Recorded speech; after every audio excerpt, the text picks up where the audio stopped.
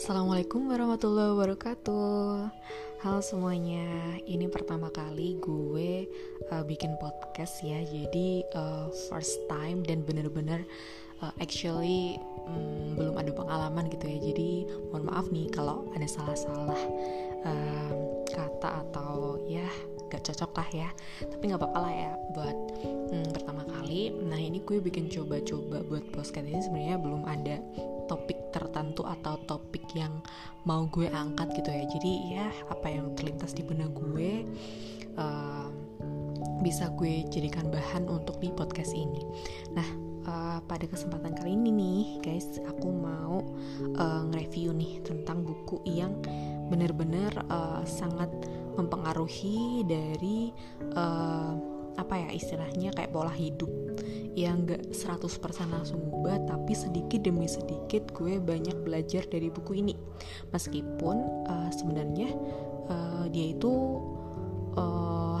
udah sering diterapin gitu ya di zaman-zaman dulu, cuman semakin berkembangnya zaman, nah itu tuh kayaknya tenggelam gitu budaya ini tuh, karena dengan banyaknya kreativitas manusia gitu ya dalam menciptakan segala bentuk hal, baik itu barang atau apapun itu yang membuat kita tertarik ya, karena kita sebagai manusia ya itu adalah suatu sifat manusiawi gitu ya.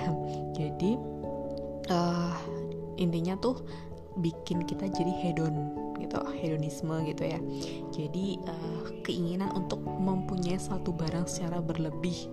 Nah kayak gitu. Nah sebenarnya kan kita ketika memiliki suatu barang itu ada dua hal nih. Yang pertama karena butuh, yang kedua karena ingin gitu ya. Butuh sama perlu sama ya. Butuh atau ingin. Nah dua hal inilah yang harus kita bedain dan harus kita kontrol serta kita rem gitu ya. Karena ketika kita itu memiliki sesuatu barang tapi secara manfaat atau secara kegunaan itu gak signifikan nih, atau meskipun barang itu gak ada, gak akan membuat kita jadi gak bisa gini atau gak bisa melakukan suatu hal tertentu. Nah itu jadi poin penting yang harus kita perhatikan ketika mempunyai suatu barang.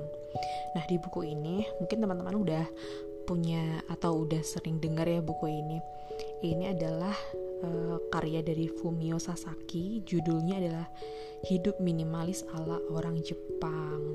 Nah mungkin kalau kita lihat orang-orang Jepang sih memang identik dengan kehidupan mereka yang sederhana ya, meskipun otak jangan pakai otak ya, meskipun intelektualitas mereka itu sangat-sangat modern, sangat canggih, tapi gaya hidup mereka itu sungguh-sungguh sederhana. Itu yang gue salut dari orang Jepang, dan sebenarnya tuh sangat bisa dicontoh gitu di Indonesia, tapi susah ya. Jadi memang harus diaplikasikan dari sedini mungkin sih. Kalau kita dari kecil itu diajarin dengan pola hidup yang seperti itu akan menjadi habit dan akan menjadi kebiasaan gitu ketika kita dewasa. Jadi nggak dengan cara pemaksaan, tapi memang secara alamiah itu kita lakukan gitu. Karena kalau kita nggak lakuin jadi aneh gitu ya, jadi ngerasa ada yang nggak bener nih atau nggak pas gitu. Nah di buku ini nih namanya juga dari judulnya aja Hidup Minimalis ya. Jadi oh my god sorry guys, ada suara yang masuk yang jadi iklan ya. Oke, jadi di buku ini ya, gue sambil buka buku ini nih. Jadi di halaman pertama ini dia ada gambar gitu ya. Jadi gambarnya itu sebuah rumah. Nah rumah itu dia kayak dari kayu gitu, terus bersih banget, terus kayak nggak ada noda gitu, kayak bersih, terus nggak ada banyak barang. Di situ hanya ada satu sepatu putih, terus sampingnya itu ada mesin cuci, terus sebelahnya lagi ada rak-rak dan ada kulkas gitu, terus ada pintu itu sebelahnya. Oke, terus di bagian kedua, di halaman kedua ini ada dua foto. Jadi foto pertama itu dia tulisannya di sini maksimal. Jadi ada kamar gitu ya, gambar kamar, foto kamar. Terus di situ tuh banyak banget buku, terus banyak barang-barang yang numpuk gitu. Ada buku, ada tas, ada gelas, terus selimut, terus ada kayak pembersih ruangan gitu ya. Pokoknya banyak barang gitu. Terus ada foto yang kedua. Nah, foto yang kedua ini dia juga kamar, tapi di situ nggak ada barang-barang yang kayak pertama ya. Jadi di sini yang kedua itu cuma ada kasur, terus sama ada meja, terus ada kayak karpet gitu. Nah, itu tulisannya dia minimalis. Nah, terus di sini dikatakan menjadi minimalis. Kedua foto di halaman sebelah adalah foto apartemen lama saya.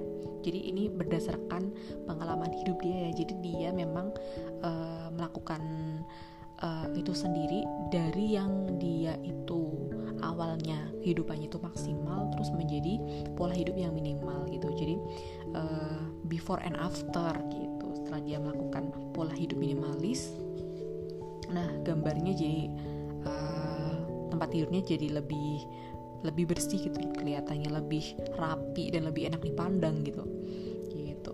Oke, jadi yang awal tuh dia kayak nge-shoot foto-foto dia di apartemen, di mana secara garis besar ya fotonya itu ada kamar tidur, kemudian dapurnya itu juga kayak minimal gitu loh. Dia cuma punya beberapa piring sama gelas gitu ya. Terus di bagian raknya sama di tempat lemari pakainya tuh cuma ada jaket beberapa yang digantung atau dikasih hanger gitu ya. Terus di kamar mandinya juga ini bersih banget gitu, jadi nggak ada barang-barang yang nggak perlu gitu. Terus di mejanya cuma ada jam tangan, kacamata sama dompet. Udah itu aja. Benar-benar sebuah rumah yang bersih gitu. Terus itu ya, jadi kalau di Jepang sih memang kayak tempatnya itu nggak kayak di kita ya, karena kalau di sana tuh warnanya tuh cuma 1-2 gitu loh, jadi nggak terlalu banyak warna.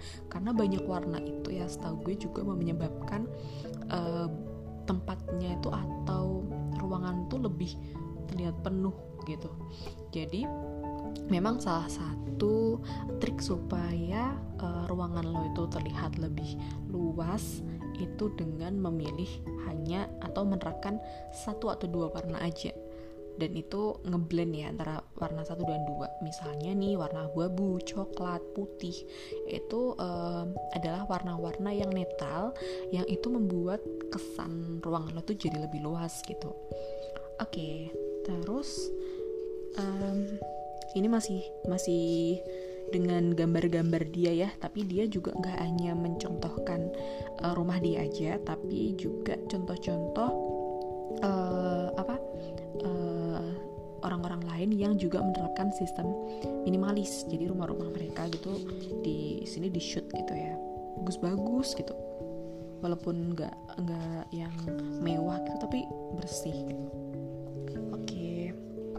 Nah terus di buku ini dia itu dijelasin secara step-stepnya ya, jadi nggak langsung kayak nyuruh lo untuk bergaya atau memiliki pola hidup minimalis. Jadi kayak kita dikenalin dulu nih kenapa sih kita itu harus memilah gitu ya, memilah mana kebutuhan atau barang yang lo memang butuh sama yang lo cuma ingin gitu. Jadi diperkenalkan dulu nih supaya ada kesadaran gitu dari kita sendiri, karena kadang kalau kita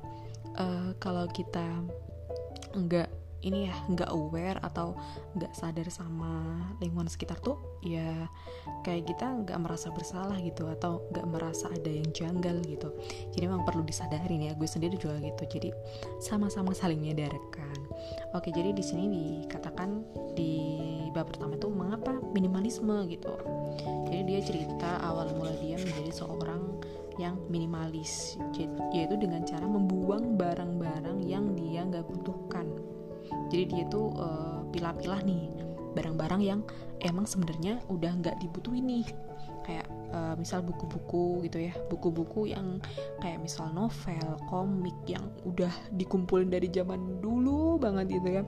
Mungkin sayang banget ya kalau bagi yang orang-orang pengoleksi komik atau novel gitu. Misal kalau komik sih seringnya seri 1 sampai volume 1 sampai volume sekian gitu ya. Itu tuh emang berat banget gitu ya, apalagi dulu belinya tuh sambil nabung gitu. Terus akhirnya dibuang. Nah itu kayak gitu. Jadi memang sebenarnya itu tergantung dari kalian sendiri sih, apakah kalian memang butuh itu gitu. Kalau butuh ya nggak apa-apa, tetap kalian simpen gitu. Tapi kalau ketika secara kebutuhan udah nggak diperlukan lagi, ya udah buang aja gitu kan ya. Terus ada lemari pun dia buang loh, ketika lemari itu dia kan ada beberapa gitu ya. Terus yang udah merasa kayak nggak perlu nih dia buang. Terus kayak barang-barang antik, kadang kan kita juga aneh-aneh ya, kadang kita tuh juga suka aneh-aneh gitu. Kalau misal ada barang sesuatu yang lucu, mood gemes deh, terus beli, ternyata cuman menu-menuin tempat aja, menu-menuin ruangan, padahal sebenarnya buat apa gitu. Terus dia juga sampai jual televisi, bukan jual ya, sampai dia membuang televisi. Jadi kalau di Jepang itu bagusnya gini, jadi barang-barang yang dia udah nggak dipakai itu akan dikumpulin di suatu tempat, kayak tempat pengelolaan sampah gitu ya, karena kan di sana udah dibedain nih sampah organik, sampah anorganik, terus sampah-sampah elektronik gitu ya, kayak misal TV, terus AC, kulkas, terus mesin cuci yang dia udah nggak dipakai karena rusak. Nah itu tuh dia ada tempat pengelolaannya sendiri. Jadi memang sudah sudah dibedain gitu. Dan masyarakatnya itu sudah sadar gitu kalau memang memisahkan sampah-sampah itu sangat penting gitu ya. Nah kalau di sini kan agak susah ya. Jadi harus sering-sering kita menyadari, atau sering-sering kita harus ingat bahwa kalau pembuangan sampah itu juga nggak seenaknya, asalkan dibuang tempat sampah udah clear, nggak gitu ya. Jadi kita harus tahu nih, karena kan kita konsumen ya, jadi barang yang udah kita beli itu tanggung jawab kita. Jadi ketika kita sudah selesai menggunakannya, atau misal udah habis ya, udah selesai, terus kan mau kita buang. Membuang pun juga harus punya rasa tanggung jawab, jadi gak sembarangan gitu. Nah mungkin sekarang udah banyak nih tempat sampah yang dia udah dibedain ya, organik sama anorganik gitu. Udah mulai ada kesadaran gitu. Jadi ya harapannya udah disediain nih medianya udah ada, tinggal kita sendiri nih yang mau membuat bumi ini lebih baik. Bahasanya berat ya, tapi emang bener sih, karena langkah kecil itu akan berdampak besar dan juga berdampak dalam waktu yang lama gitu. Jadi tidak hanya berkorelasi di kehidupan sekarang, tapi juga akan berdampak ke anak cucu kita nanti gitu ya. Gitu. Terus ya pokoknya barang-barang yang dirasa nggak dibutuhin lagi itu disingkirkan dan dibuang. Atau kalau nggak gitu, misal sayang nih dibuang, ya udah misal kita mau kasih ke orang yang membutuhkan, atau ke tempat yang emang dipakai. Kayak misal baju-baju nih, kan banyak tuh ya, kita tuh suka beli baju, gue juga aduh ini tuh susah banget, penyakit yang sangat-sangat susah, apalagi kalau kita belanja online gitu kan, tinggal klik, terus wah barangnya ternyata pas datang numpuk gitu kan, dan ternyata juga gak kita pakai terus-terusan kan, pasti kan baju kan kita ganti dan nggak akan selamanya kita pakai itu terus gitu. Dan kadang tuh lebih ke tren atau mode ya, karena kan semakin berkembangnya zaman kan itu akan juga tren-tren itu akan selalu berubah seiring waktu ya. Misal tren sekarang itu bajunya itu trennya baju yang blues, terus beberapa tahun kemudian trennya ganti yang misal rompi gitu. Pokoknya ganti-ganti lah tren modenya sesuai dengan fashion yang lagi diminati banyak orang. Nah gitu tuh yang kadang kita lupa tuh, sebenarnya kita tuh nggak butuh tapi cuma pengen ngikuti tren aja. Nah ini tuh ya sebenarnya nggak salah juga sih kamu ikutin tren atau ikutin yang lagi hits gitu ya, cuman tetap harus berpatokan atau melihat dari segi kamu butuh atau enggak. Yang kedua, budget kamu cukup apa enggak. Budget ya, jangan lupa. Jangan yang penting beli, ngutang dulu enggak apa-apa. Jangan ya. Yang penting kita harus tahu kebutuhan dan juga kemampuan kita. Nah, kayak gitu. Terus tadi jadi pokoknya barang-barang yang sebenarnya udah kita nggak pakai bisa kita kasihkan atau donasikan ke orang-orang yang lebih membutuhkan. Terus ini tuh dia kayak setelah udah mengenalkan mengenai minimalisme sendiri, terus dia kayak nanya ke kita balik gitu, sebenarnya kenapa sih kita ngumpulin begitu banyak barang gitu kan. Jadi kayak dia nanya balik ke kita sebagai orang-orang yang sebagai orang-orang yang konsumtif gitu ya. Kenapa sih kita tuh suka sekali membeli banyak barang gitu. Jadi tuh di sini dikatakan semakin banyak barang yang kamu punya, kamu kayak punya tanggung jawab lebih ke barang-barang itu. Kayak misal kamu punya 2 barang nih, yaudah kamu bertanggung jawab atas 2 barang itu aja. Tapi kalau kamu punya 10 barang, kamu harus bertanggung jawab pada 10 barang itu di waktu yang sama dengan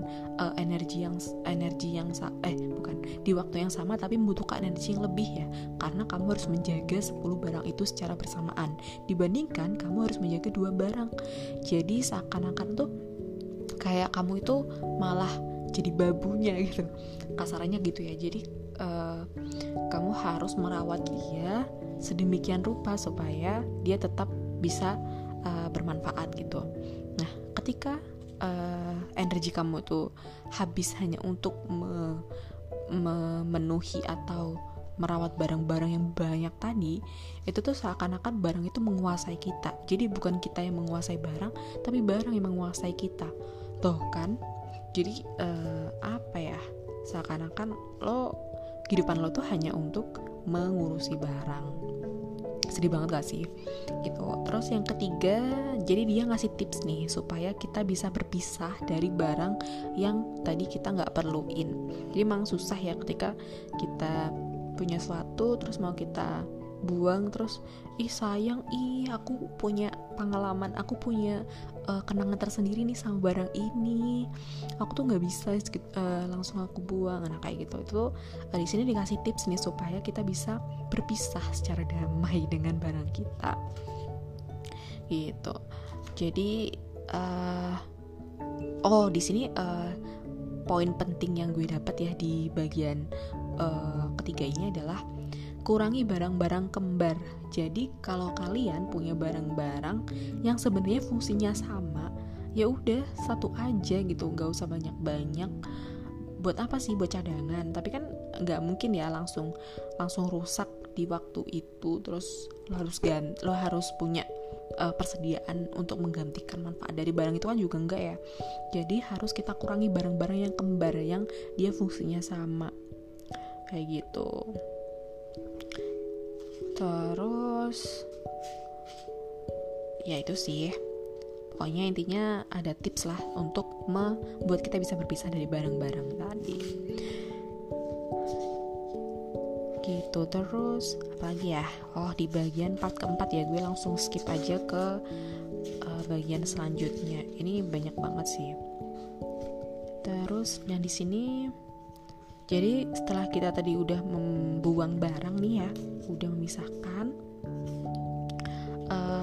di sini tuh dikatakan bahwa kita akan mendapatkan kenyamanan atau membuat kita lebih bahagia. Jadi secara nggak langsung tuh itu mempengaruhi mental lu, bukan mental ya, psikis lu ya. Jadi ketika lu buang barang itu akan membuat lo itu akan lebih bahagia, enteng gitu rasanya, karena ya gak ada beban gitu kan. Karena ketika lo gak punya barang itu, atau lo udah gak bertanggung jawab atas barang itu tuh, lo lebih enteng dan lebih gak ada beban gitu, lebih merdeka lah intinya gitu.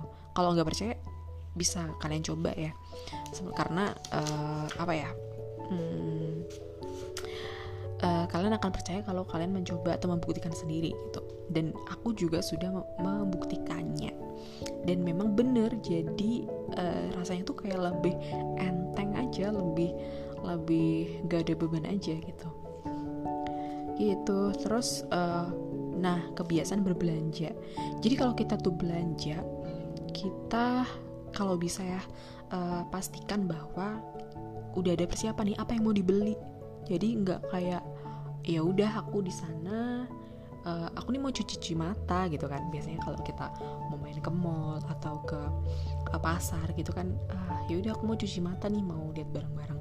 Tapi pas sampai di sana, langsung deh kayak pengen ini pengen itu gitu kan. Padahal di awal di rencana tuh nggak ada. Jadi awalnya nggak ada keinginan untuk beli apapun, tapi ketika sampai di sana tiba-tiba lihat itu, kayaknya kok bagus ya, aduh mumpung aku di sini nih aku pengen beli. Nah itu tuh hal-hal yang toksik banget guys untuk kita pelihara. Jadi jangan sampai ya.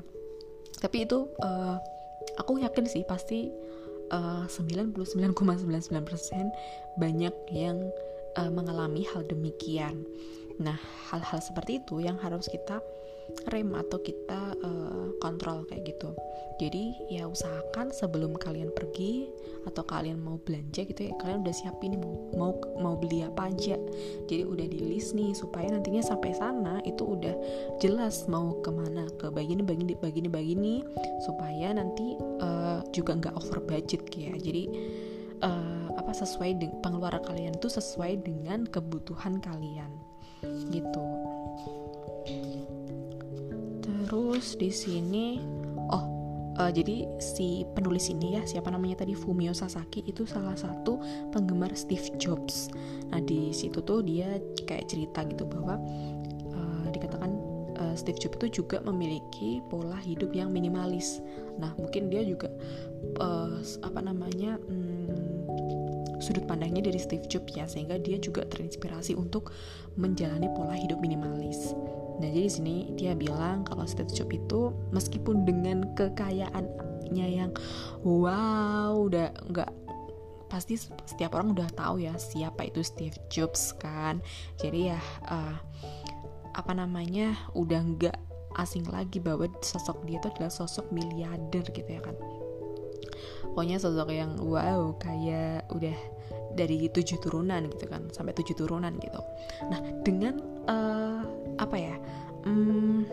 sosoknya yang dia udah sangat-sangat berkecukupan aja, udah sangat lebih-lebih, malah dia melakukan pola hidup minimalis. Bayangkan itu udah kastar tertinggi yang manusia bisa punya gitu.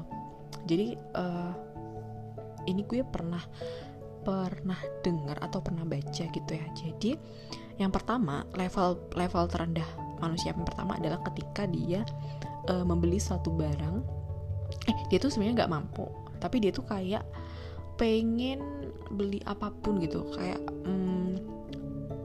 mau memperlihatkan bahwa dia tuh orang yang punya atau dia orang yang kaya, padahal sebenarnya dia tuh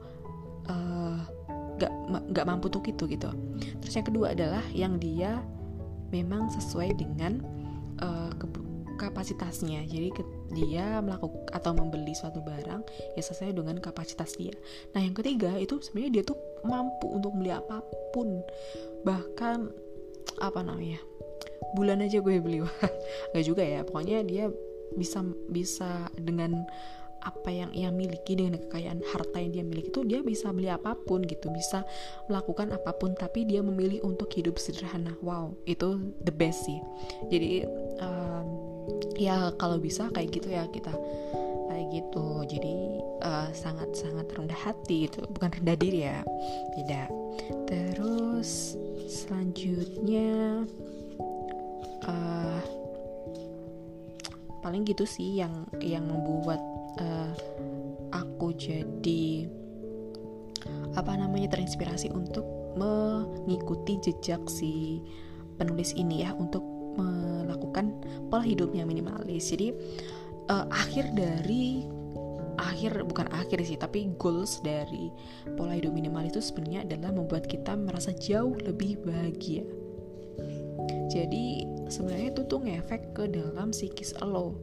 Jadi nggak hanya secara fisik gitu ya, terlihat wow lebih rapi, lebih bersih, lebih kelihatan kinclong, tapi itu juga ngefek ke dalam psikis lo. Itu akan membuat lo merasa lebih bahagia, lebih nyaman, lebih enteng, lebih fresh gitu. Jadi ya intinya adalah sebenarnya pola hidup minimalis itu juga nggak perlu ekstrim banget ya. Kayak misal tidurnya di alas tikar, yang yaudahlah nggak usah pakai kasur yang tikar.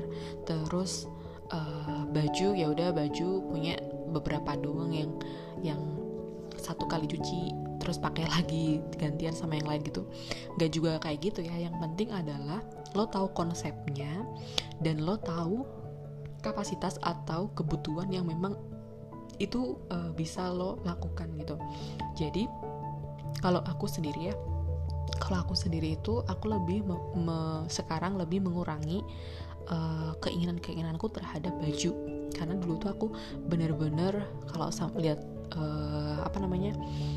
lihat baju-baju di toko itu, baik itu di mall atau secara online gitu ya, itu tuh bener-bener yang kayak ya ampun racun banget gitu, kayak aduh kayaknya bagus ya, terus gue beli, padahal setelah itu kayak gue nyesel gitu, kenapa aku kemarin beli ini ya, kayak gitu. Jadi lebih banyak nyeselnya ketika aku membeli barang yang itu sebenarnya bukan kebutuhan aku. Nah sekarang aku lagi mengurangi hal-hal seperti itu ya. Selain baju paling juga terkait dengan jadi hidup minimalis itu sebenarnya nggak hanya tentang barang ya, tapi tentang juga efisiensi lo dan efektivitas dalam mengelola apapun yang ada dalam diri kalian. Jadi nggak hanya tentang barang, mungkin juga waktu. Nah waktu itu juga sangat, sekarang harus kita aware, sadar gitu ya, bahwa itu tuh penting banget. Bagaimana cara kita mengelola waktu itu saling berkaitan ya, meskipun enggak secara langsung itu mempengaruhi, tapi dia akan juga ikut menjadi bagian dimana lo dalam proses berubah kayak gitu. Jadi ya sekarang sih dalam tahap terus belajar, terus mencoba ya, terus untuk menjadi lebih baik lagi sih, meskipun ya nggak langsung 100% bisa kayak si penulis tadi, tapi dari sini gue belajar dan gue berusaha untuk menerapkannya juga. Dan aku harap sih nggak hanya aku gitu yang termotivasi untuk menjadi hidup minimalis gitu, tapi kalian-kalian yang mendengarkan juga, supaya mungkin bisa mendapatkan manfaat ya. Jadi kita dalam melakukan kehidupan ini, dalam menjalani kehidupan ini itu harus kita pergunakan sebaik-baiknya gitu. Jangan sampai kita membuang hal atau menggunakan hal yang hanya membuang-buang membuang sesuatu yang sebenarnya itu penting bagi kita. Apa sih gue ngomong apa? Pokoknya intinya lo harus pintar-pintar menata hidup dan juga mengelola kehidupan lo kayak gitu. Oke, sekian gitu aja sih paling podcast pertama gue, perdana gue. Paling nanti untuk tema-tema selanjutnya aku akan membahas mengenai yang gak jauh-jauh beda gitu ya. Pokoknya hal-hal yang bisa memotivasi diri aku sendiri ya terutama, dan semoga juga bisa memotivasi kalian-kalian yang mendengarkan podcast ini. Oke, gitu aja penjabaran aku untuk podcast kali ini. Sampai jumpa di podcast selanjutnya. Bye bye.